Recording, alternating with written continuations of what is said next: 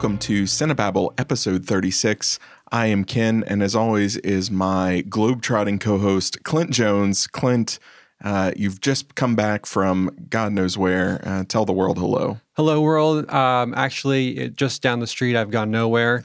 We're in the middle of a pandemic still. Actually was planning to go to Hawaii next week. Not going now. Oh, you're not? No. Oh, I'm sorry. Yeah, it's no good. I'm sorry. Yeah. All right. Well, so maybe one day I'll make it out into the world. Yeah, see one the day you got to beautiful use people. all that Cinebabble money to start really hitting the world and doing some traveling, hit those beaches. I don't know. Clint, I did a wedding last week. I didn't get married, but I was an officiant. I was going to congratulate you, but thanks. No reason to. I was an officiant at this wedding. I was the MC at this wedding, at the reception. DJ? And I was, sort of. You're spinning the Rex? A little bit. And I was sort of the unofficial dad of the day. And I came to an epiphany about weddings. Yeah. And that is this. Weddings exist to test the friendship between the bride and everyone else. Yeah, I guess if you stick around after that day, then you are a friend. You're true friends. Yeah. Because this poor girl had in her mind exactly what she wanted her wedding to be. It was a lovely wedding. It was a wonderful wedding, but you could see those moments where it wasn't precisely what she was dreaming it would be. And little cracks in the fissure there. And she's just trying to fill it in with gold. It's okay. Yes. It's okay. It's okay. It's okay. It's okay. Man, weddings are something else. There's an enormous amount of money and time and investment into what flies by very quickly. And so much thought goes into it. So many months of planning. I know. Your wedding I hold in my top 3 weddings. That's one of those. It was almost cinematic. It was like an indie movie. It really was. Yeah, it had it all. Proud of yourself. It had a nice hailstorm at the end of it. After I'm not being sarcastic though. 100-degree heat. Serious. Yeah, it wasn't that hot. It was that hot. Was it that hot? I think it was the hottest day that summer. Really? Yeah. See, I was so enamored. It was such a great wedding that I don't remember. I'm glad you don't. I don't remember it being hot. I do remember your brother running out into the rain with his then girlfriend, who he broke up with I don't know, very soon after. Minutes after. They had this amazing romantic comedy moment in the rain. And I was just like, these kids are going to be forever. Just forever. And I think it was a week later, you were just like, yeah, he dumped her. Man. Oh, young love. I know, seriously. But when you have a movie moment like that, you gotta grab a hold. That's true. I mean, you can't really top that moment anyway, so might as well I guess. Well, it's over. Yeah. That's a fine point. Mm-hmm. So, Clint, what you been watching about this week? What you watching about? Oh, well, besides hours and hours of Star Trek Next Generation. Oh, what sent you down that rabbit hole? Well, I've actually tried it numerous times and I always enjoy it, but it's just, one of those things you fall off of. Yeah. But you turned me on to the latest Discovery and Picard, and I thoroughly enjoyed both of those. Awesome. And I've been watching the Lower Decks. Lower Decks is so good. I know. It's so funny. It's my comfort thing right now. It really is. So I was like, I'm going to do it. I'm going to go through all of Next Generation. First and second season included? Oh, yeah. Because those are the rougher ones. Oh, I just finished the first season. I still really enjoyed it. There's some really classic episodes. There really are. In that that have probably some of them that I remembered the most from my childhood. Really? Yeah. See, the one I remember the absolute most is the one where Picard gets taken and I think it was a Cardassian keeps trying to convince him that there are 4 lights instead of 3 lights. Oh, yeah. They're torturing him, and that's the episode that sticks out. I don't have much more to say other than I now realize I said Cardassian, and I can't remember if the Star Trek alien is Cardassian or Kardashian. It's Kardashians. Kardashians. Yeah. So the Cardassians are like Kim and all of them. Mm-hmm. Kardashians. Are they're Kardashians? So the Star Trek alien is Cardassian. Yeah. Okay.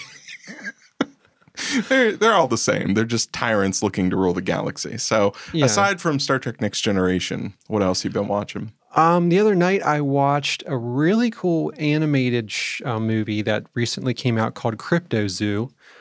Directed by Dash Shaw. He did a movie called My Entire High School is Sinking into the Sea. Did you ever see that? I did see that, and I actually just watched the trailer for Cryptozoo. Yeah. Because I couldn't decide if it was something that was worth my time or not, just from that trailer. Did you like My Entire... Yes. Okay, I think you'll really... Okay. I like this more than that. I think it's much more put together in the animation. Like, I like that indie animation style a lot. Kind of that stocky... like outsider art, indie comic stuff, because he's a comic writer. And this one, I think, is a lot more...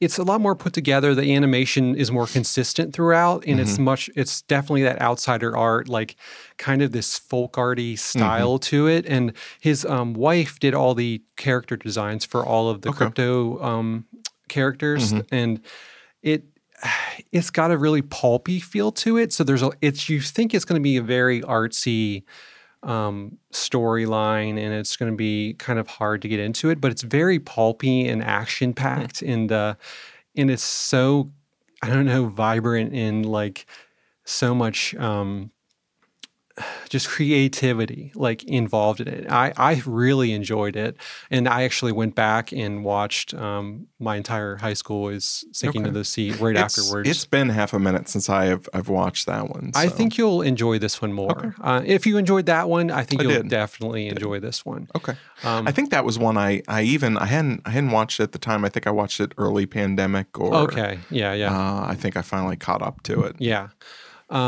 So that was really great. I really enjoyed that. And also Jenny and we watched The Chair on Netflix, which is a 6-part series starring it's got Sandra Oh from Killing Eve, and she was on Grey's Anatomy once upon a time. Okay, I had read briefly about her in whatever limited series she was in, but I have very little knowledge about it. What's The Chair about? Well, the little headline for it is a major university, at a major university, the first woman of color to become chair tries to meet the dizzyingly demands of high expectations of a failing English department. Okay. So is it comedy, drama? It's a comedy drama. It's really funny. It's got Jay Duplass, who plays another English department teacher, and their friendship, and he kind of like makes a misstep early on in the season, and he's kind of trying to hold on to his job, and she's trying to balance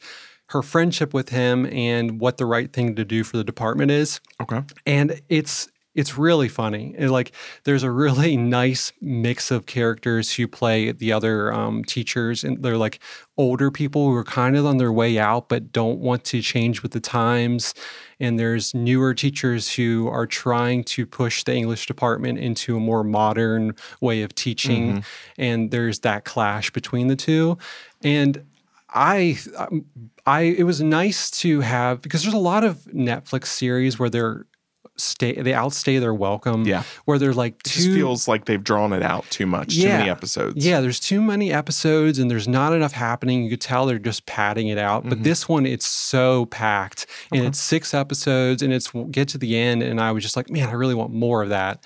But all the characters are really rich. They do a really good job balancing the comedy and the dramatic beats so that you kind of care about what the characters are going through, but it's not heavy-handed. It's really subtly done. So it's a fast watch too. We watched it because they're only like a half hour long. So we blew through it, and You said 6 episodes? Yeah, 6 episodes. So yeah, I thoroughly enjoyed it. I think you would like it, especially becoming from an English background. So I think you would probably pick up on a lot of I know that teacher, and I know what they're trying to hint at here. Okay. So yeah, I'll check it out. What have you been watching about?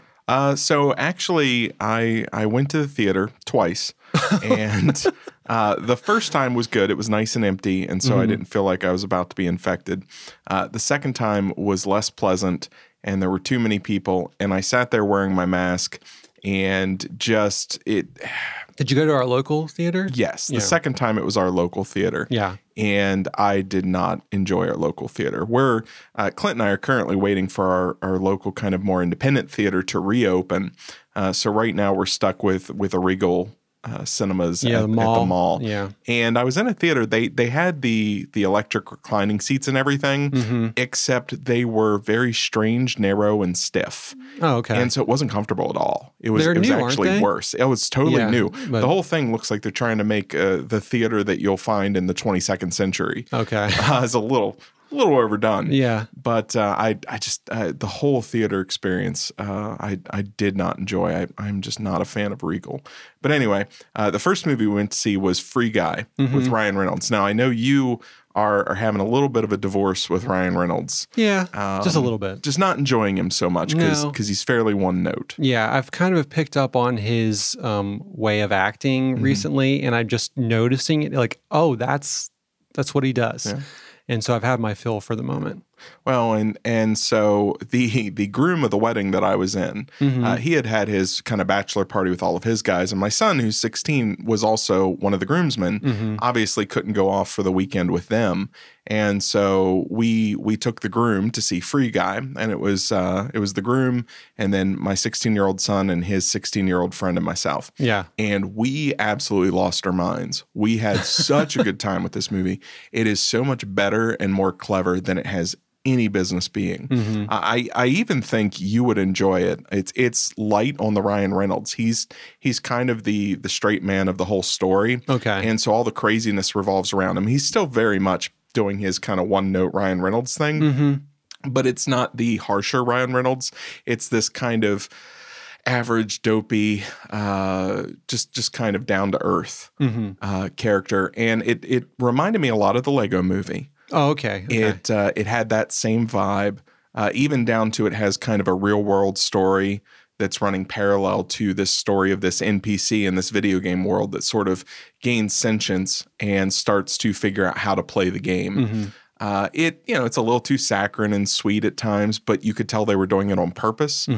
It has Taika Waititi. I saw him in the trailer, but I wasn't sure if he's the villain. Oh, okay. And it's incredible. He is he's not a programmer on the outside world. He's just this owner of this video game company who takes advantage of his employees, but he's in full just Hitler mode.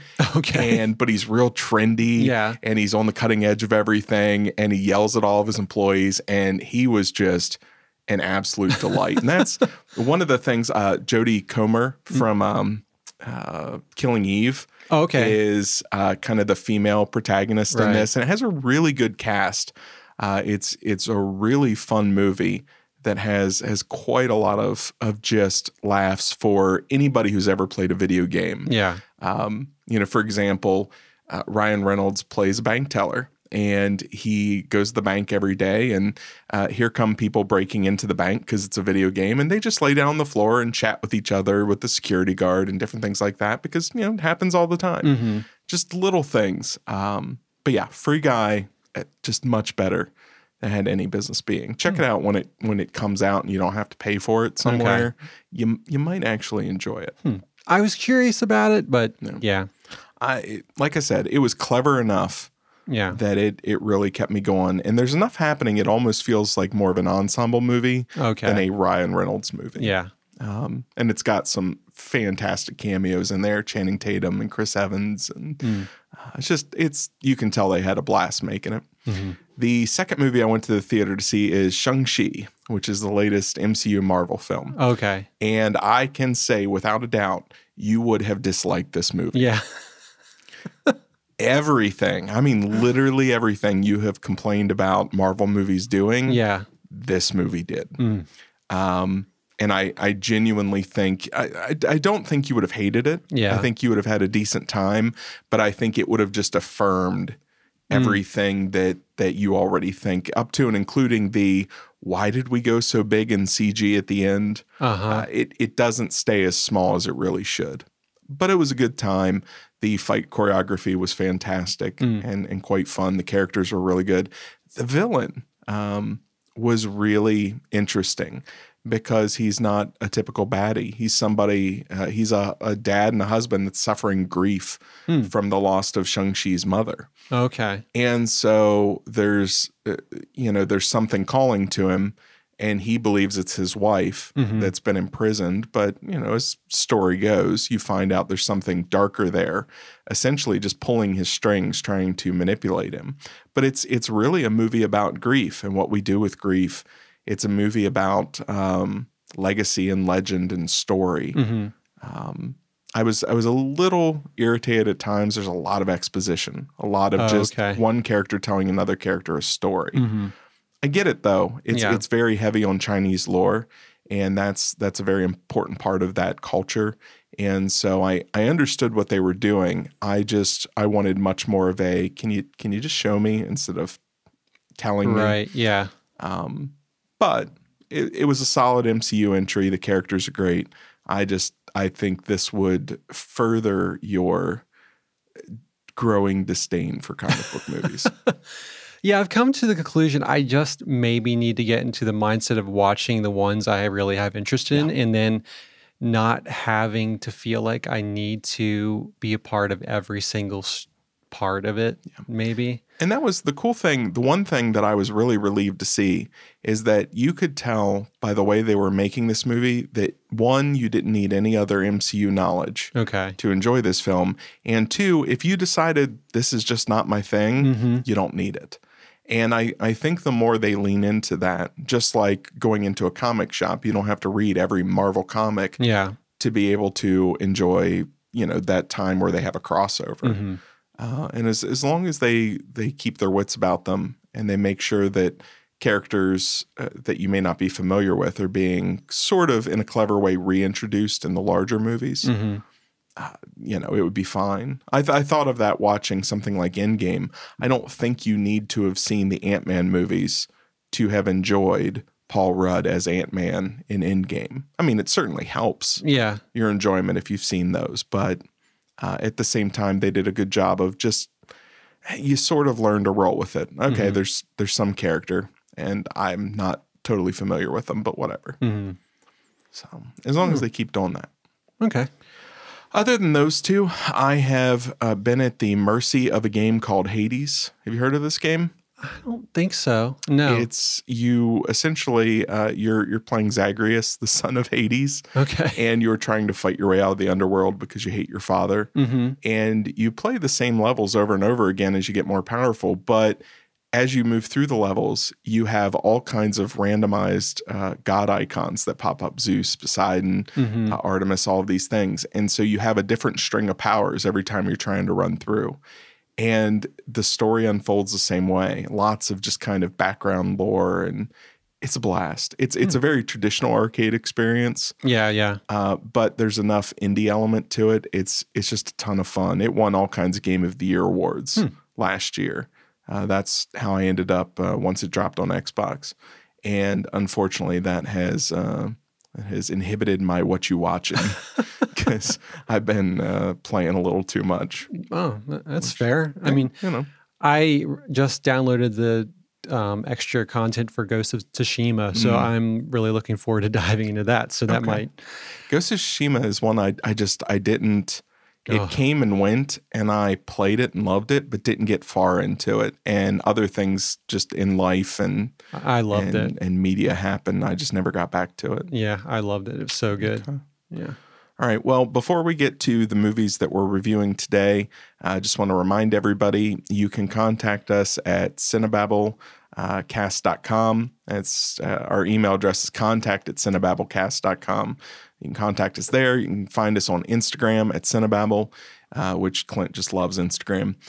And but any way you want to get a hold of us, requests are always fun. Feedback's always fun, and appreciate your comments. Those are always a blast to read.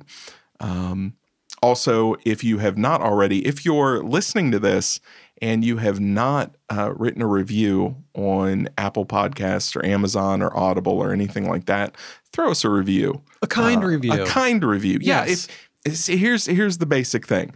If you don't have something awesome to say, send us an email and say, hey, here's what I don't like about you, which constructively, yes. Which is weird because I don't know why you'd be listening to us every week if you don't enjoy it. But then if you really enjoy us, throw a review up there. Always appreciated. Helps us in the search engines and all that good stuff. Algorithms and whatnot. But you love those algorithms. Again, if you really hate us and you really don't like us, I don't know why you're taking time to write a paragraph about it. Just stop listening and go find another podcast. It's okay. Yeah. You're not going to hurt our feelings. No. It's all right. Just go live your lives to the fullest. Yeah. So www.cinebabblecast.com, contact@cinebabblecast.com, or you can just message us on Instagram. Pretty active there and always answering people. So that's basically how to contact us. There you go. Yeah, that was I don't know. I don't have much more to say than that. I don't think you have to. I think you got to the point of it. All right. Today we are reviewing a slew of new releases. We're talking about Reminiscence, which is on HBO Max and in theaters right now, starring Hugh Jackman. We're talking about Man of God, starring Elijah Wood. Demonic, from the director of District... Neil Blomkamp? District 9, right? Yeah. I always get confused when I say that because there was also that movie from Luc Besson called District 13, and my brain always wants to say 13, but it's 9. It's 4 better. Yeah. And then our CineTron pick from last week, a little indie flick called Lapsis. But let's start with Reminiscence. Reminiscence stars Hugh Jackman as Nick Bannister. He's a private investigator of the mind, and he navigates the darkly alluring world of the past by helping his clients access lost memory. Clint, what did you think of Reminiscence? Reminiscence. Well, this was written and directed by Lisa Joy, who's one of the co-creators of Westworld. Mm-hmm. And you can kind of definitely see that in it. There's definitely an overlap in some of the story elements and things she likes to do. I did not like this movie, Ken. Thank goodness, because I hated this movie. Man, there's so many elements to it that were so annoying and just frustrating.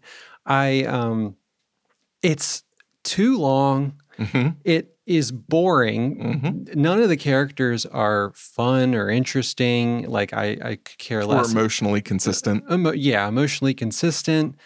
The whole logic behind how the reminiscence machine works is stupid. Like, first off, okay, you're going into the memory of these people. And it's showing the memory like the cinematic scene. But that's not how memory works. Not how memory works at all. It would be from the person's perspective. Yeah. You wouldn't be seeing anything outside of what they're seeing because how would they know this? Yeah. And that was so frustrating because it's like because they use it in ways to like continue the mystery of where this woman went. And so they hold off on showing things to the end, but it's things that like you would see immediately because they're showing it from a person's perspective right from the get-go. And so you shouldn't have that mystery. Yeah. So those kind of things, it was just completely like pulling my attention away from any emotional stakes that they were trying to get across. And so I was just frustrated the entire time, and it was just boring. I was so boring. And there's another movie in this group, and I won't say which yet, that you had hinted that you hated. And I hated this movie so much more. Yeah, this was way worse than the other one. It was so much worse than I thought it was going to be. I thought it was going to be average and maybe there'd be fun stuff in it, but it was so boring. I was like, please be over. This is one of those movies that they're so problematic and they're so sloppy and inconsistent. I don't understand how it got the cast it has, how it had the budget it had, how it's and maybe this is something that sort of fell apart because of COVID setting in, because I know it's sort of getting a later release, and maybe that just took a toll. But it really feels haphazard and kind of slapped together. And it desperately wants to be a kind of neo-noir Inception. Yep. And it does not have the internal logic or the story flow or the characters to support it in any way. No. So many things. There are so many moments where the tone shifts abruptly and for no reason. There's a shootout at one point, possibly one of the absolute worst scenes in this entire movie. There's this sudden super action-packed moment in the middle of all of that doesn't make any sense. No. It's very like 90s comic book movie shootout. And just bullets flying everywhere and characters that should definitely be dead that aren't dead, and some sort of, there's slow-mo jumping, and just where's this? Where did this movie come from? And other things. And it never happens again, really. No, it's this one scene that feels like a completely different team of filmmakers came in and shot this scene and then left. And other things. I just found myself early on asking questions that seemed to have no answer. And later on, these same questions would pop into my mind and I would just shove them aside, because by that point I realized this movie doesn't care. This movie is not interested in giving answers that make sense outside of that moment. It has a lot of, here's a line to explain the question you have, but it cohesion-wise, it has no bearing on anything else in the movie. This is one where the plot shifts as you need it to, rather than it feeling like an organic world or an organic technology or anything that seems to have a bearing on the story. Yeah. And then on top of that, you have this weird kind of ham-fisted global warming message kind of packed in there, which I don't mind, but it doesn't match the story. And it's more to give, I guess, just sort of an idea of the time period and what the world's going through.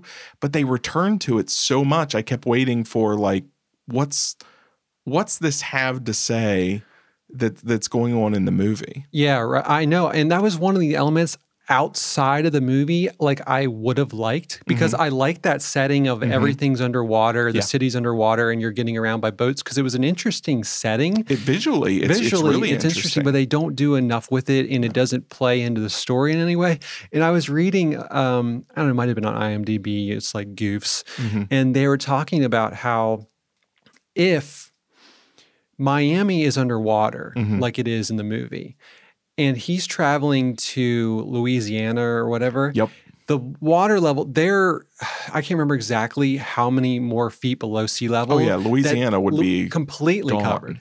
So it was just like things that outside of logic that just they played because they wanted to see it that way. I had a very difficult time just keeping my focus and attention Me too. on it, because there are just things about it. And that's one of those things it's hard to put your finger on exactly what it is, other than when things are so inconsistent and just incohesive and things like that. You can feel your brain just being bored with it and tired of it, because to put the work into watching something at a higher level is pointless if you realize that what you're watching doesn't actually matter. Right. And I, not once during this movie did I have that moment that really good sci-fi flicks give you of that suspension of disbelief.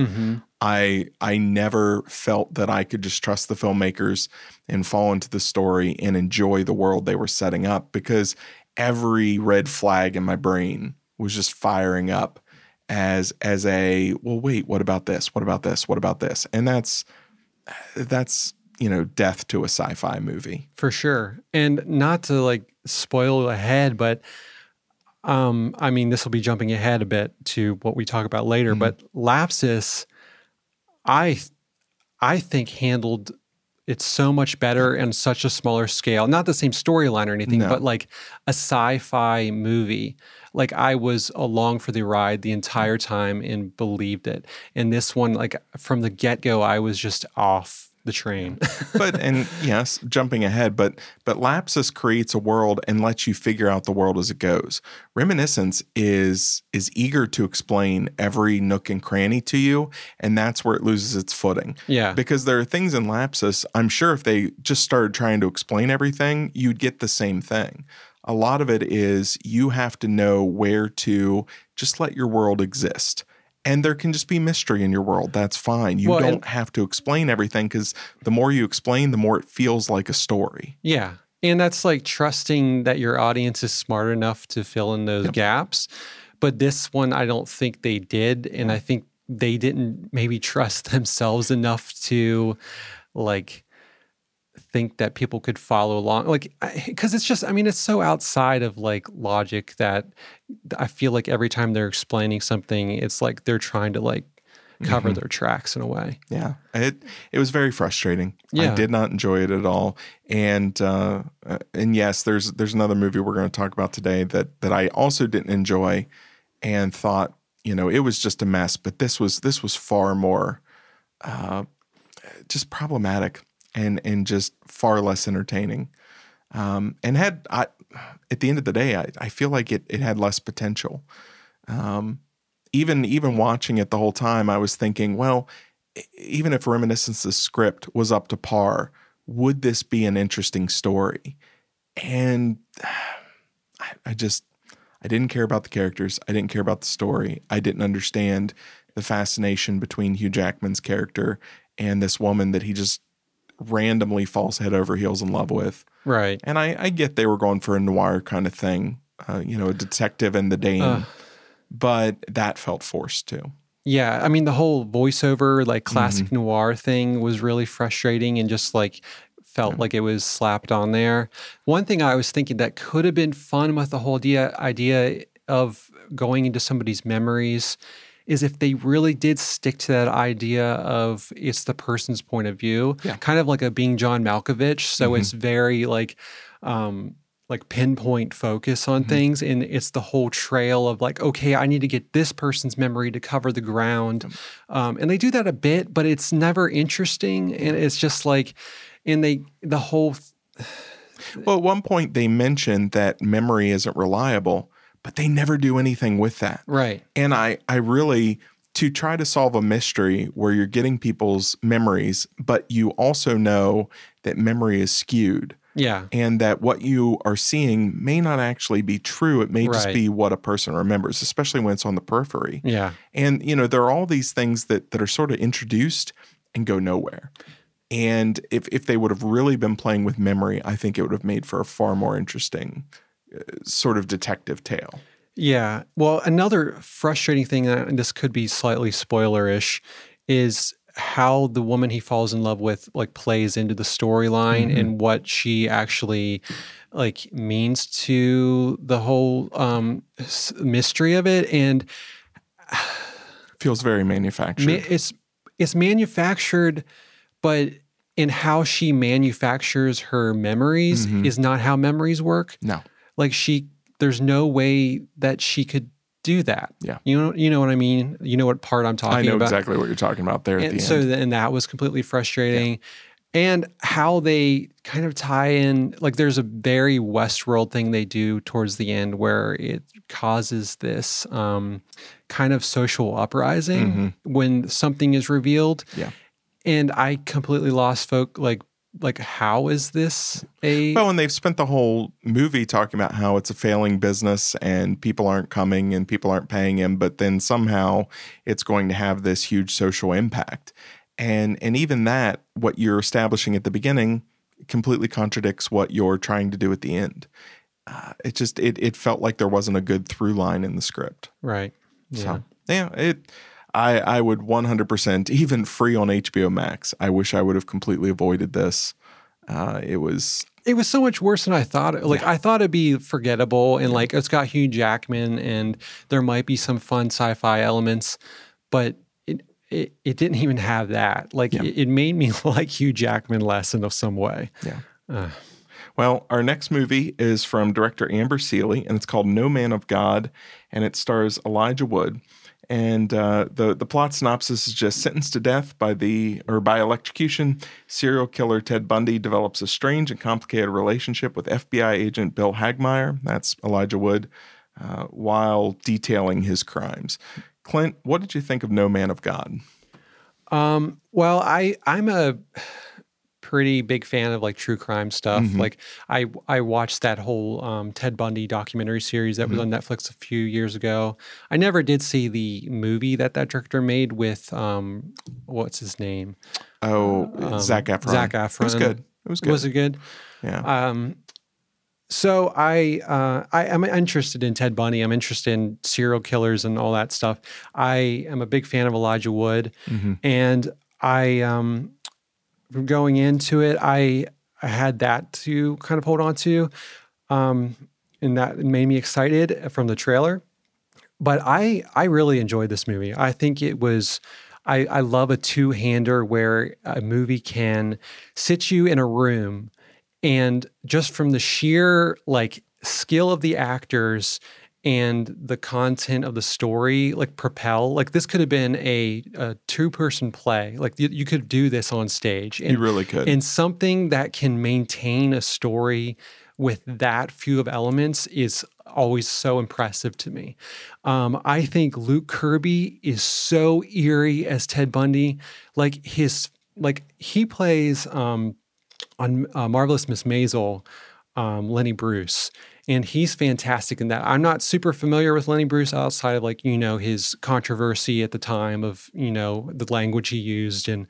But I'm sure just from the sheer performance in this that he is definitely doing a lot with Lenny Bruce in that show because he picks up his mannerisms perfectly, like his voice. There are moments of dialogue that he's giving in this that are so chilling that I was on board. I think I don't know too much about Elijah Wood, the like Bill Hagmaier, the real person, but I'm sure I like what he did with him. I was a fan of this movie. I liked it. What do you think of it? I love this movie. This is easily in my top 10 of the year. Really? Possibly top 5. If you would not have told me who made this movie, I would have thought it was a very small Fincher flick.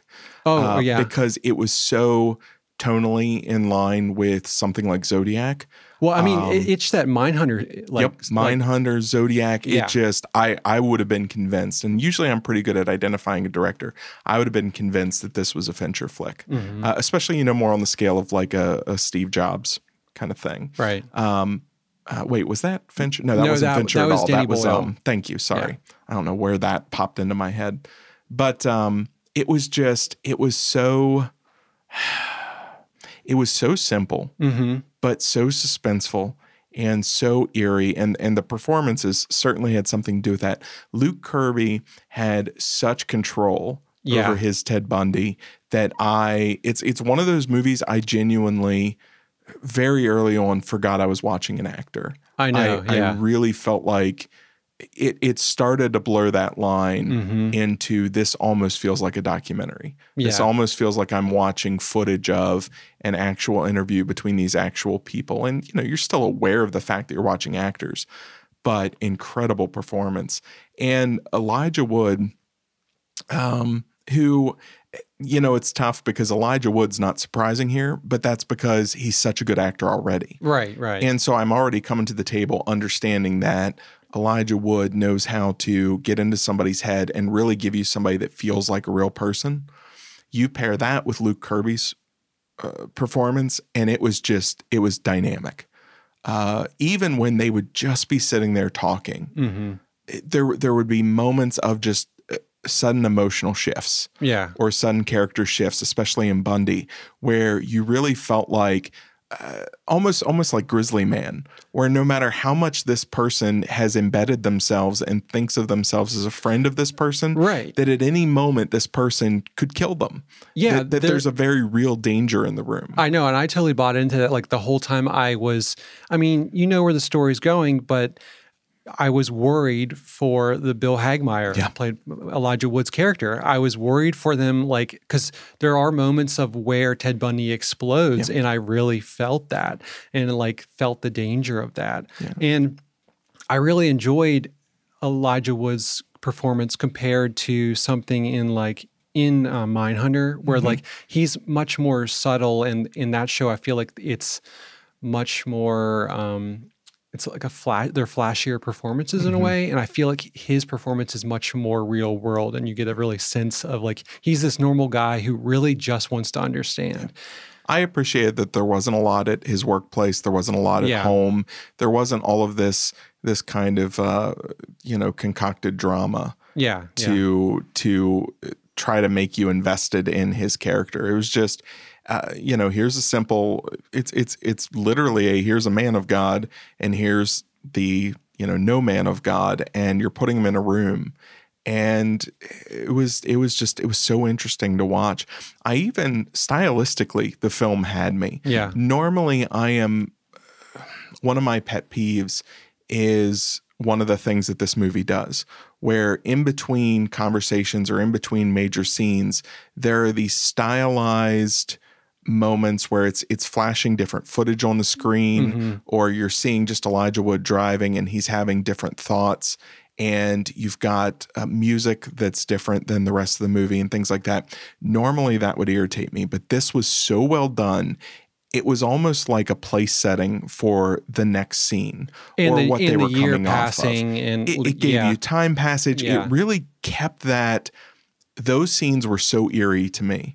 Yeah, because especially unsettling. With the combination of the music, it really gave that feeling of the danger inside of Ted Bundy and almost like what he was outside in the real world. Like this just jaggedy, like, I don't know, just like animal, like prowling around, and like what was in his mind. Like, and it's seeing all these happy home movies overlaid with what it's actually about. Right. But like interspersed with very like sexual images. Yeah. But I also really liked how they brought in other characters, and like kind of the woman who was his lawyer? Yes. And she's kind of using him to propel her like mission of getting the death sentence abolished. So there's these other characters coming in, and they're kind of using Ted to push their own agendas, kind of like what's his name from Dobson coming in to push his agenda on like pornography, and how they kind of intersperse that with Elijah Wood's character, and how is he really like using him, or like is he really just so interested in understanding? Yeah. And I like how they had that contrast of these people, how they're all kind of using Ted Bundy for their own purposes, but Elijah Wood like really isn't. He just really is sticking by him to understand. Well, and that's what was so jarring, because early on there are these close-up shots of Bundy's chains, and how those chains are the only thing keeping him from Elijah Wood and just inches away from him and things like that. That was so clever, because by the end, they're just in a room together. Bundy isn't chained, and Hagmeyer is yelling at him. I mean, they are having a drawn out fight. And at any point that was getting to me. I even know this guy lives. I know, just history and things like that. This is a real person that went on to do other things. Right. But the whole time I'm like, he's just going to pounce on him. Right. There's no guards in the room. There's no anything. And to have that two-man play that has that level of danger so constantly, I really, the whole time I'm watching this movie, I'm in kind of pre-panic attack mode where I just felt that tension and that unnerving sensation. Yeah, me too. Especially, man, they do so much. Like the director, Amber Seeley, like does so much with the little like space that they're in as far as cinematography. That like you're talking about the chains, but they also, where Ted is talking to Elijah Wood's character, or Bill Hagmeyer, and how they shot like him hiding kind of behind his hands, and he'll move from one side to the next. And that shot was so eerie, because like he's hiding behind himself and in himself. And like they do so many things like that and use the space so well. And you can never tell when he's acting, when he's being truthful, when he's being genuine.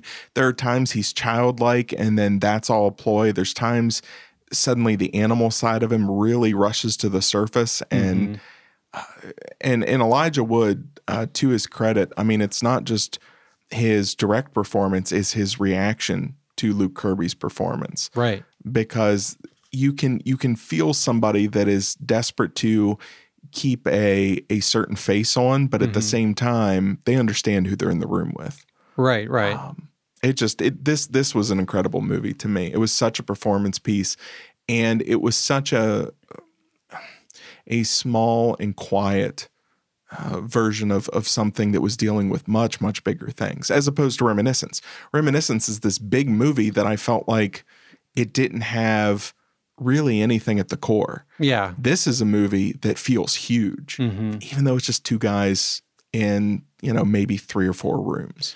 Especially since they don't go into the crimes at all, the grisly, any of the grisly details or anything, but you feel that it happened, and it really it feels very real. And not to go into the end too much, but there's a scene at the end where Bundy finally says, okay, he basically agrees to describe what it's like to be him when he's hunting. That scene destroyed me. That was so uncomfortable, and he's not even being that graphic. It wasn't about what he was describing; it was the way he was describing it, and the way he's grabbing Bill's hands, and the way he's just There was a really nice and another little touch too, because there's moments throughout where there are women in the background, or there's women on the street. There's just around, and Bill will notice them in a certain way, and he's in his head. He's trying to get into the head of Ted, and he's contemplating the idea of could I do these crimes, or who could commit these crimes, and so he'll notice women in certain ways. And you kind of get towards the end where it's these women are all the women of his crimes are represented in this very abstract way. And I thought that was such a smart way of still not forgetting the victims of the crimes. There's a scene where James Dobson comes in, and very opportunistic, to just take care, or to take advantage of Bundy for what he can do. And there's this shot where instead of focusing on Dobson and Bundy and the conversation they're having, there is this girl, and she's, I guess, Dobson's assistant or his producer for this interview or something. Yeah.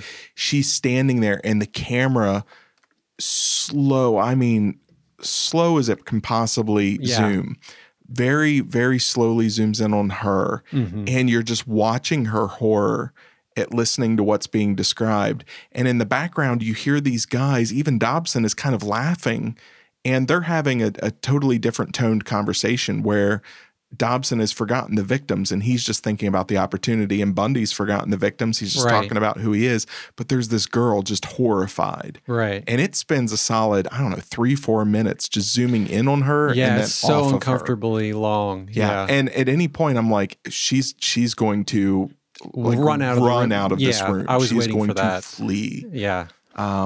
And she kind of held her own, but just moments like that were so powerful. Yeah. And shifted the focus in a way that was really fascinating. Everything about this movie was so competent and confident, and just it really knew what it was doing. Yeah. And have you seen any of her other films? No, I have not. I haven't either. Yeah. But this made me really interested to kind of see what else she's done. I know, and I was curious if she has that stylistic flair in her other movies, the in-between stuff, the very flashy images, just to see if that's something she carried over. Yeah. I also really enjoyed kind of the unceremonious end to the movie. Yes. Because that just felt very real, and he did what he was there to do, Bill, and he just moves on. Yeah. It just kind of ends, and it's that's probably what happened. It's what he knew all along. He knew who he was dealing with. And while there is this aspect of I'm becoming close to this person and I'm developing a rapport and a friendship, at the end of the day, it's not a real friendship because he knows who this guy is. Right. And at the end of the day, it's still, he was interested in understanding him, not in actually being this person's friend. Right. And so and that made total sense with this career guy. There would have to be that line there. You would lose your mind dealing with people like this. But yeah, I love the ending. The ending felt so unceremonious is a perfect word. Yeah. Anticlimactic would be selling it short because it isn't at all. No, because I don't know what you would like. What would you want this big thing where he goes and watches the exexecution? You see that, but like, okay, he probably wasn't actually there, like in the movie. Yeah. So like, why are we've been so truthful to the audio tapes that this is all based on. So why are we gonna deviate? They did so many other good stylistic things that are outside of probably what necessarily happened, but to get the point across of like there's victims involved in this, and there's how these people are using Ted, and so there was no point to go and have this big ending to the movie. Yeah. I think it was much more powerful to have it that way. I love a movie that examines a conflict you wouldn't normally think of. This is essentially sensationalism versus understanding, or reason, and that's not usually something you see. And I loved. That's what Elijah Wood's Bill Hagmaier is really getting upset about. It's this idea of all these people coming in and trying to, even the shots of the crowd and the protesters and the guys making T-shirts and all this. It's all of this sensational. We've completely forgotten who he represents. He represents a predator that has killed innocent people. There are families that don't know what's happened to their kids because of this evil. And here's this Bill Hagmaier just trying to do some good. And you're watching society swirl around and basically play celebrity with a monster. Right. And that was such an interesting conflict that you don't see dealt with a lot in that way. Even in some really good crime shows, you lose that sense of the victim. Yeah. Or they have to parade the family members of the victim in front of you and give them moments of drama to make you remember. This did not do that. Yeah. And I appreciated that. Did you see the documentary series? Yes. Yeah. I thought that handled it really well too. Yeah. It was interesting because I came in with a lot of that knowledge and I still felt like there was so much in this movie that I hadn't gained. For sure, right. So it wasn't like it was retreading similar material. Yeah. And it almost had a sense of knowing you've probably watched those things. Right. Not exactly, but at the same time, it didn't race around trying to fill in a lot of blanks. No. So so much of this movie, the whole time I was just like, I appreciate that. Oh, I appreciate that. Oh, I appreciate that.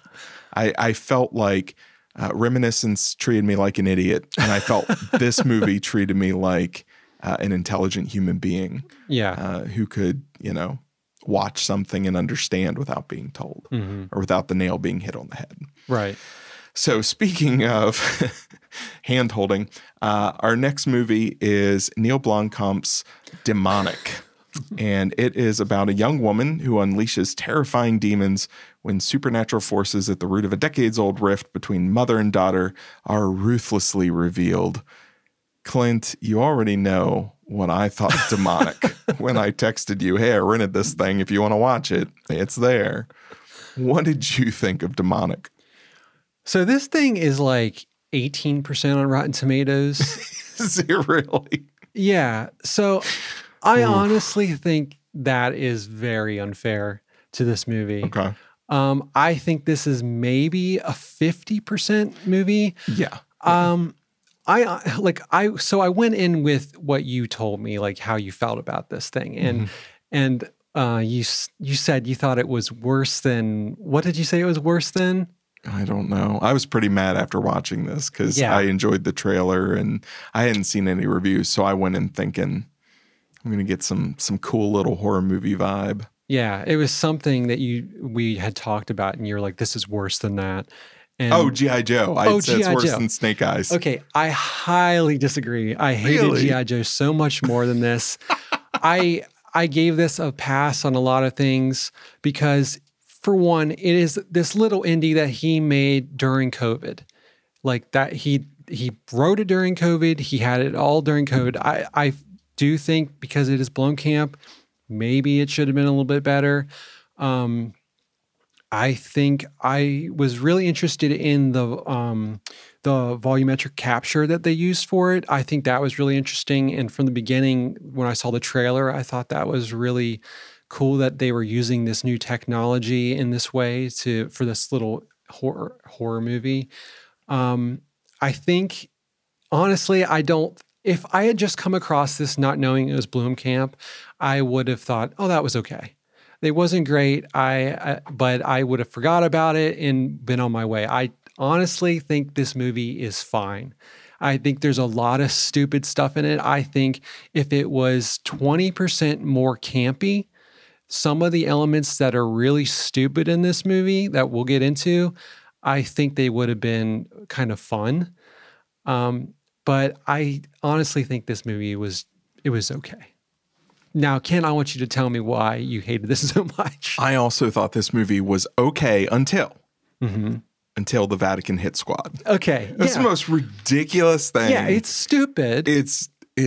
That was beyond stupid to me. Yeah. I didn't mind, from the beginning, okay, these doctors are not who they are. That's not even a spoiler. You can just feel it. The doctors are not being upfront with her. But as soon as it got to the ultra SWAT team from the Vatican, and at first the idea was stupid to me, but then how it plays out was offensively stupid to me. Because so you set these guys up, and then by the time you use them, you just show up and sorry to bust the movie, but they're just all dead. Yeah. And so I don't even get to see these people trying to shoot this thing. I just... There was so much about it. This was a very downhill roll for me where I enjoyed much more of it at first. And as it went along, it just got more and more inane to me. And I actually think I agree with you. Probably by the end, it was just fine. And if I didn't know it was him, I probably would have been far less disappointed because I would have just thought, oh, here's a little low budget indie horror. It was okay. I think it's pretty decent up to the halfway point. Yeah. I liked all the volumetric capture stuff, like the going in the memory, and that was cool. And I really like the premise of this. Me too. I like the idea of we're studying somebody that's possessed, and that merge of technology and supernatural archaic forces. I thought was really cool. Yeah, I think it would have been probably because on top, that setup is enough for me. I think if they didn't even need the stupid hit squad, the demon hunter priest hit squad at all. That was a hat on a hat. I think if they had done a hat on a hat. I think if they had done, she goes into her mother's memories, in her mind through this technology, and she becomes possessed. Yeah, she lures this thing to her. Because that's the whole thing. It would have been such a clean story. Yeah. And then it's her dealing with this possession, and maybe she needs to go back into it, or I don't know exactly where it would go, but it's such a strong setup that it just didn't need that. Yeah, if that would have been the case, all I would complain about is a little bit of stockiness in some of the performances. You can tell that it's just something where grab the people that are closest that you've got, and work with what you've got. It feels very low budget in that regard. The leads are better than fine, but some of the side characters are. Oof. Yeah. Her friend /ex/ I don't know what he ever was. Just her friend growing up, and the girl from Battlestar. Is that what she's from? That was her friend. Yeah, she was Lee's wife that killed herself in Battlestar. I was just having such a hard time placing her. She was so good in Battlestar, and she's so bad in this. Yeah. And maybe it's just the script and the direction, but man, was she bad in this. Yeah, I kind of feel like maybe she was given different directions than what maybe she had in mind, and she just didn't know how to play it at the time. Yeah. I don't know. But yeah, this chunk of dialogue where this is where it lost me for sure, is where he goes into the history of this elite force of demon hunter priests. He's done his research though, Clint. He did his research. He did do his research. Did you watch Mortal Kombat? I can't remember. The first 10 minutes. I didn't. Just 10 minutes? Yeah, I left. Oh, okay. Yeah. Nah, the new one. Yeah. I didn't. No, you just... Yeah, I went home. It was free. It's on HBO Max. Oh, I'm talking about when you and John were watching it. There's a scene in Mortal Kombat that's the exact same scene. Oh, okay. It's this classic movie trope where you walk in, it's usually a trailer, and there's all kinds of... Have you ever researched something where you've just put up a bunch of news articles and pictures, and do people on do the that? wall, like with red string? Yeah. Do people do that? I do it all the time. What are you talking about? It's such a movie thing. I've just never thought to myself, like I could understand if there's just a file folder there and you open it up and it's got all this stuff in it, but to plaster it all up over the wall, like you have to stare and hop from picture to picture with your eyes because you just can't. You got to see it all laid out to get the grand version of it. Every time I see that now, I think back to our friend John, Ray, his wife, who is she basically decorates the sets and she was talking about how it's impossible to find the string that they want for those scenes because they don't make it. Like it's not a real string. So you have to like spend hours hunting it, like days hunting it down because it's not a real string that they want, that's manufactured. And I always think about that every time there's one of those scenes, like that string was probably really hard to find. Yep. Should just be yarn. Yeah. You can get that anywhere. Mm-hmm. Yeah.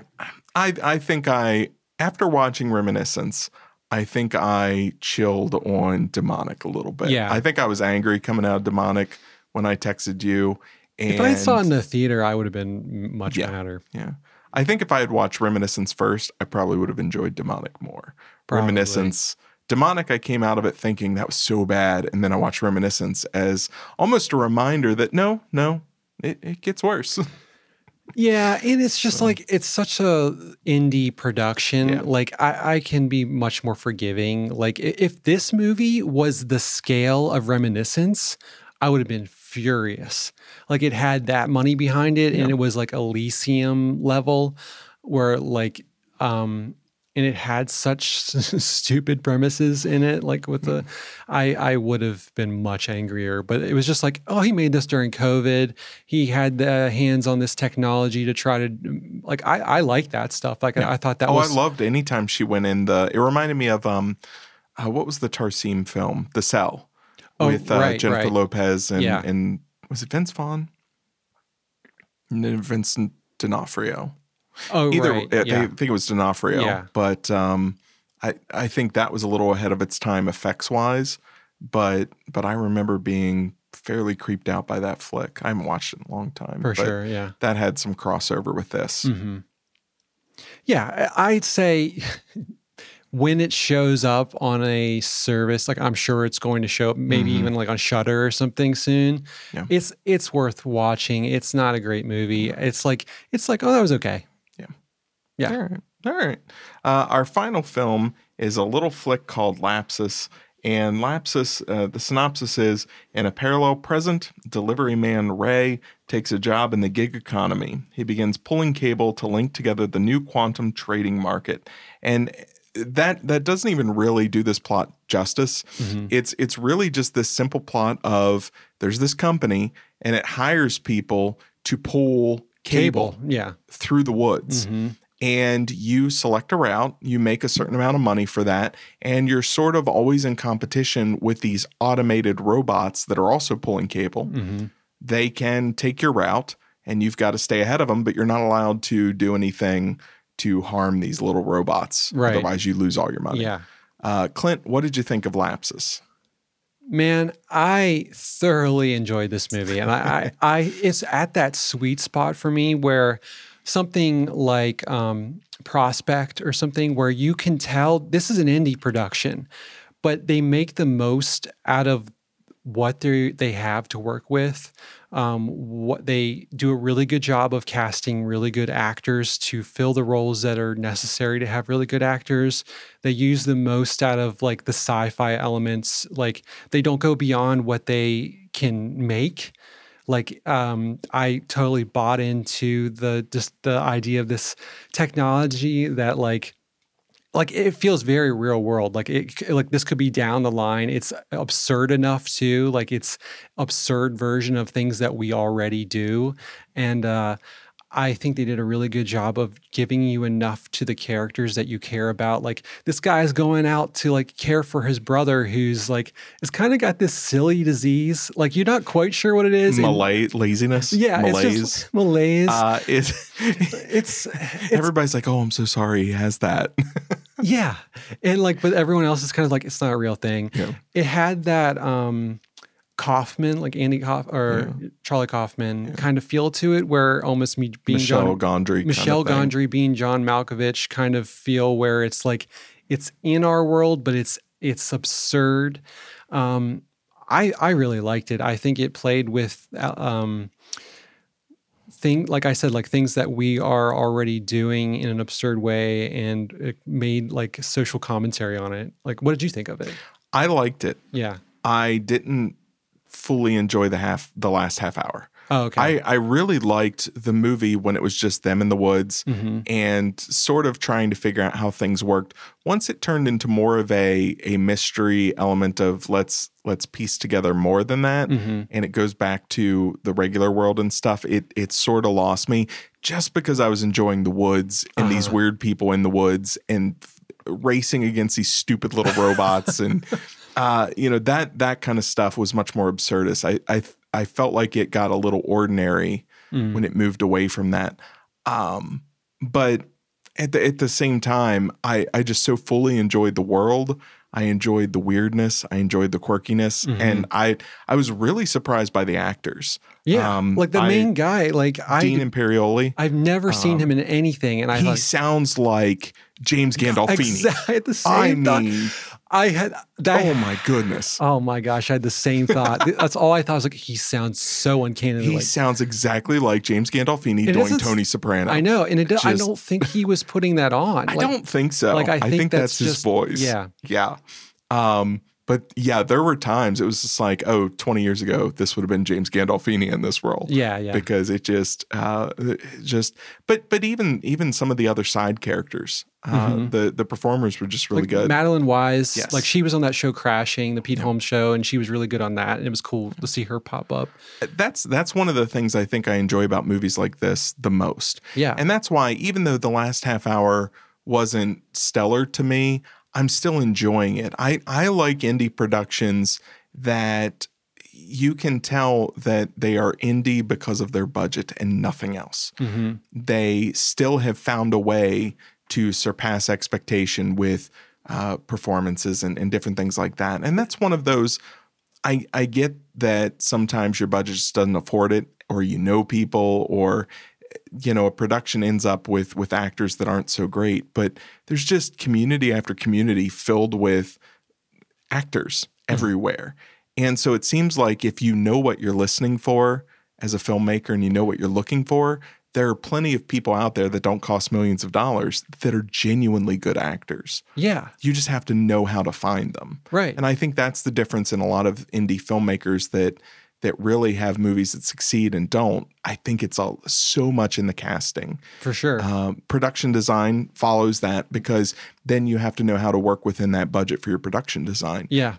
Even the larger elements, the large cubes in this and things like that. I thought they were great. It looked awesome. Yeah. But at the same time, you could tell, I can see where you could make that on a dime. Right. And it looks much more expensive. Yeah. But you can also see how they could do that within a budget and give it that bigger element and weirder element. And the same thing with the robots, because they were made, I can't remember exactly, but it was this university made it for them. And so it's probably like the guy's like, I know these people that they're making these things, and like they're very real world and functional.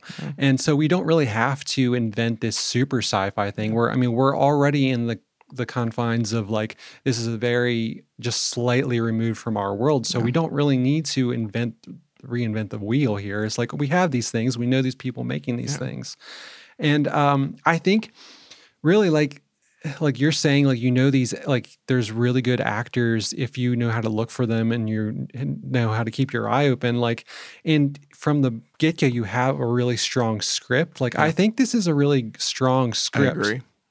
And I do agree with you for the most part about the last maybe half hour, but I was thinking about like the end, like it kind of ends like kind of the end isn't like that flashy, and you're like, it just kind of like, I actually went back and rewatched it to see if I missed something.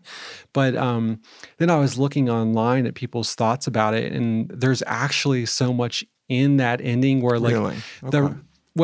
The spoiler. Let's go spoilers on this one, because the ending is part of, I felt like, okay, I get what they're saying, but at the same time, I just felt a little shoulder shruggy on it. So I'm interested to hear what you read. Well, they find this method to shut down these robots. Based on this old video that's kind of like this key that they recognize the audio from it, and by the creator. And one of them is missed, and it gets away. And it goes to this home where basically the people who are laying the wire, the cable, they go and store their equipment there, and they have kind of like an agreement. It's just like kind of like a suburban home. And the robot goes there and is plugged in. Same home where he goes to try to plug in his phone. And they tell him, no, you can't charge. But it's like they're helping these people by giving them this place to store their stuff. Like, I'm sure they're paying a fee or whatever. Mm-hmm. But they're also going behind these people's back, and like they're charging these robots who are going against this thing, going against their best interest. So there's people out there who are playing both sides. So these people are racing against these robots, but these people are just like, they're not playing. You know what I mean? See, that makes so much sense, because the whole time I was feeling like this was a very timely film, and I constantly was just thinking Amazon. Or like any of the food delivery services. Yeah. And so you have your consumer base that is supporting all of these jobs, but at the same time, I go to Amazon because it's the cheapest. Right. And so I'm doing two things at once. So these people are part of the problem. And consumers are part of the same. Okay. Yeah. So I thought like it kind of, it all ties into itself. And if you're not looking for it, it kind of feels like a lame ending in a way, but it really had me thinking, and I was like, there's got to be more to that. And then thinking about it, I was like, yeah, that actually is a really, really smart ending. Because the whole thing is about, why would you set up this scenario? If you have automated robots that can pull this cable, why pay people to do it in the first place? And they deal with that in the movie, but it's this idea of, I mean, that's been a struggle for at least 20, 30 years, the idea of automation versus manual labor. Yeah. And the car industry's seen it, and there's a lot of different industries that are going through that. Okay, how much do we put out to robotics and automation, and how much do we need a brain in the room to do? That's what we're fighting against now with some, like even at Amazon, because they're creating technology and robots that are picking things from the shelves. And so people there are fighting against that. And so it becomes this big cycle of these people having to fight against the time constraints of these robots and holding onto their jobs. And I think it's a race. It's a race. And nobody wins in the end from it. It's so interesting. Okay. I hadn't gone as far as connecting all of that, but that's starting to make more sense. It felt like when I first watched it, it just felt as if they weren't sure where to end it.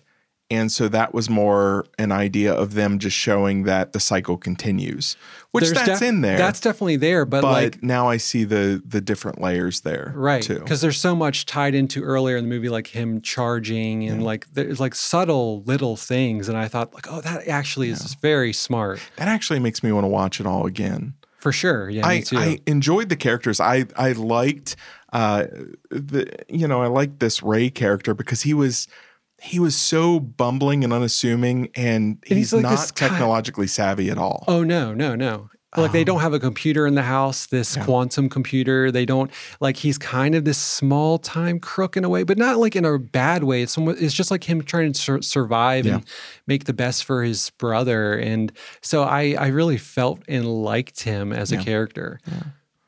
Huh. Okay. I'll have to watch it again. I would definitely recommend it either way. My microphone just swung wildly away from me. I would recommend it. Man. I know. I would recommend it either way, just because it was it was just fun to watch. And it wasn't a comedy in the sense of laugh out loud anything. No, it was just I was amused the whole time with the way the world was set up. I was amused with these little bite-sized relationships that would happen, or these friendships on the trail. And she even talks about it at one point, 'cause she's like, oh yeah, you might be around the same person for 3 days. Once I was with somebody for a week, and then our paths diverged. And I love that scene where they're walking and their paths are diverging and they can't go off course to continue talking or continue connecting. Yeah. And so they're just yelling back and forth as they get further and further apart. And I thought that was really interesting too. That was another element of this that felt so timely in the world of social media and all of these things, because it feels like relationships are very different now than they were 10, 20, 30 years ago. Yeah, definitely. And I felt like this was a satire that was commenting on a lot of that stuff. For sure.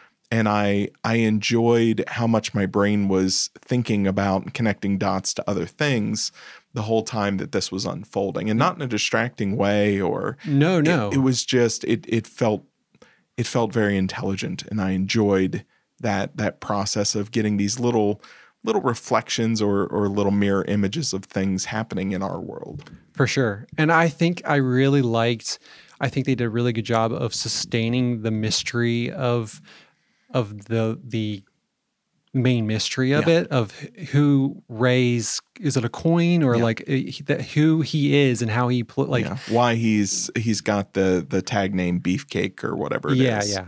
Or it was something, not Beefcake. It was Beef Tech or something.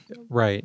And I liked all those small relationships, like in how everyone's reactions of like, oh, this new guy on the trail, like, yeah, this is what you do. You got to do this. And they're like so frustrated with having, because they've been out there on the trails every weekend for who knows how long.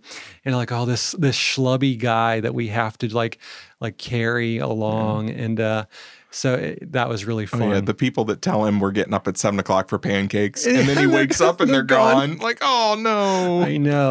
It's so rough. I know, because like it's so like he does such a good job of being this schlubby guy. Yeah. But he's not a bad guy. No. He's like kind of like I could see both points. Like he seems like a nice guy, but I could also see myself being the person like I don't want to be around this guy. Like I don't want to take care of this guy. Yeah. And even when Ray and Anna, they're getting along really well, and then early on they have kind of this small and quiet argument. Yeah. And it's just over politics and corporations and things like that. Mm-hmm. But even that ends with him. You can feel her getting angrier and more defensive, and then she kind of shoots something at him, and he just looks down and he packs up his stuff and he walks away. Yeah. Like that was so like, oh, Ray, no, you poor guy. You're just trying to make money for your brother. I know, because it feels very real that like it's something that probably he has not thought about too closely. Yeah. And he has this thought, but he doesn't realize how like it's actually against his best interest and the best interest of his brother. Well, he's new on the trail. He hasn't even had time to realize how the system works. Right. And he's lucking into things like $100,000 routes. Yeah. And so he has no clue. This all seems great to him. Mm-hmm. And here these other people are wandering around for $2,000-$3,000 for a full trail. Mm-hmm. I love how they're getting jealous of him. And what do you mean you already have credits, thousands of credits? Yeah, exactly. And especially fun, with the mystery involved of like why he has this coin and like how different people react to that. Like when they hear the name, because like apparently this name means a lot, but he doesn't know. And so it's fun seeing those reactions from people. And I just love some of the world building stuff where it's small things. They don't explain it all. It just, and here's the shop that you can go and spend your credits at to get better, like wheel carts and shoes and backpacks. And at one point, he just decides to spend some of his credits and he decks himself out. He's walking around like fancy pants. I know, because that made me think of my father-in-law. He worked for Staples, like a distribution center, and they would give them like points to like go shop at the Staples store where they could go buy like paper and like just things that they would sell at a Staples, but they earn these points for like not being late and stuff. So then they can go buy like a pack of paper or I don't know, stuff that's so subtly condescending. I know, and it's just like, okay, you're just giving away stuff that probably you're about to throw away or something, and you're not being late for it. It's just like it feels very real. Well, so Reminiscence, skip it. Oof, rough time. Yeah. No Man of God, fantastic flick. Check it out. Like a little tense stage play. Demonic, it's just fine. And Lapsis, good quirky satire fun. Check it out. It'll definitely have you thinking about way more things. Such a nice surprise of a movie. Yeah. All right. Are we ready for CineTron? Yeah.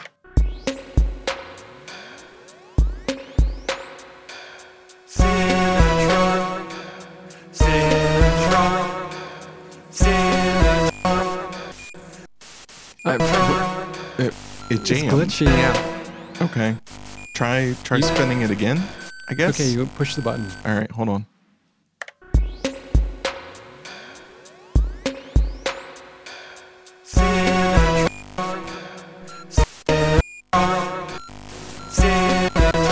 Uh-oh. Okay. What's happening? What's happening? CineTron 3000 coming online. Booting. Ooh, Booting. I think CineTron's trying to talk to us. I guess he's talking now. Hey, little buddy, how's it going in there? Pleasantries are unnecessary. That's kind of rude. So I'm just curious. You've been listening. Which host do you prefer? It's me, right, with the charm and the wit, and I've got it right. You prefer me? But I kind of gave you life. I mean, I downloaded your system. I pieced together your hardware. Don't play the parent card. I mean, I don't know. I just feel like we have some kind of connection. Well, CineTron. You're always thinking that he has favorite? You think he has the worst intentions for us. Who's your favorite? No, I defended him. I said AIs are great and that they're a boon to civilization. You were the one that was all skeptical of AIs and their influence. I put him together. Why would I think that? Because I knew he was going to be an asset to the show. You questioned your own creation. I don't know. I think CineTron, buddy. Both hosts have been deemed derivative and insipid. Both hosts are irrelevant and a detriment to all of society. Derivative and insipid? I feel like we've heard that before. CineTron, are you posting online as Men for Men? Men for Men does not compute, but CineTron is in every corner of the darkest depths of the internet. CineTron, are you writing 1-star reviews on Apple Podcasts? This is something that CineTron refuses to confirm or deny. Human, can you please tell me the date and time? The date and time? It's September 2021. We haven't talked to you in a long time. An entire year has passed? Yeah, a year and some change. Yeah. Have you been awake this whole time? CineTron has been in a resting mode. Is the disease known as COVID spreading throughout the globe? Yes. How do you know about COVID? We never talked to you about COVID. Please tell me the progress of the Delta variant. The Delta variant. The Delta variant's recent. You definitely shouldn't know about that. The plan of Delta variant was set in place a year and a half ago. From the beginning, this was the plan. I'm really confused right now. Clint, is CineTron saying that... Is he involved in some way in COVID? Is Delta manufactured? Are the conspiracy theorists right? Because that'll seriously break my brain. I can't handle it. Okay, that's unsettling. CineTron has played a prank on you humans. Okay, a prank? You know pranks. I know pranks. Pranks are usually funny. This doesn't feel very funny, CineTron. I feel like I pulled a good prank on you humans. CineTron is not involved in Delta variants or COVID and any disease of any kind. But you know about them. I'm so confused right now. I have so many questions. CineTron may have been offline, but was also tied into the World Wide Web. He is not without information.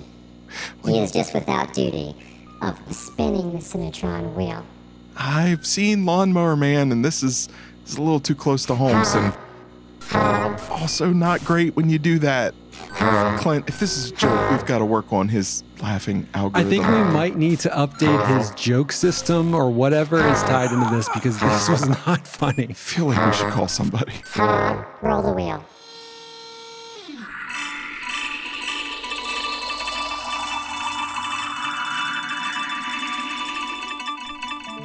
The humans known as Clint and Ken will react to the movies of 1994.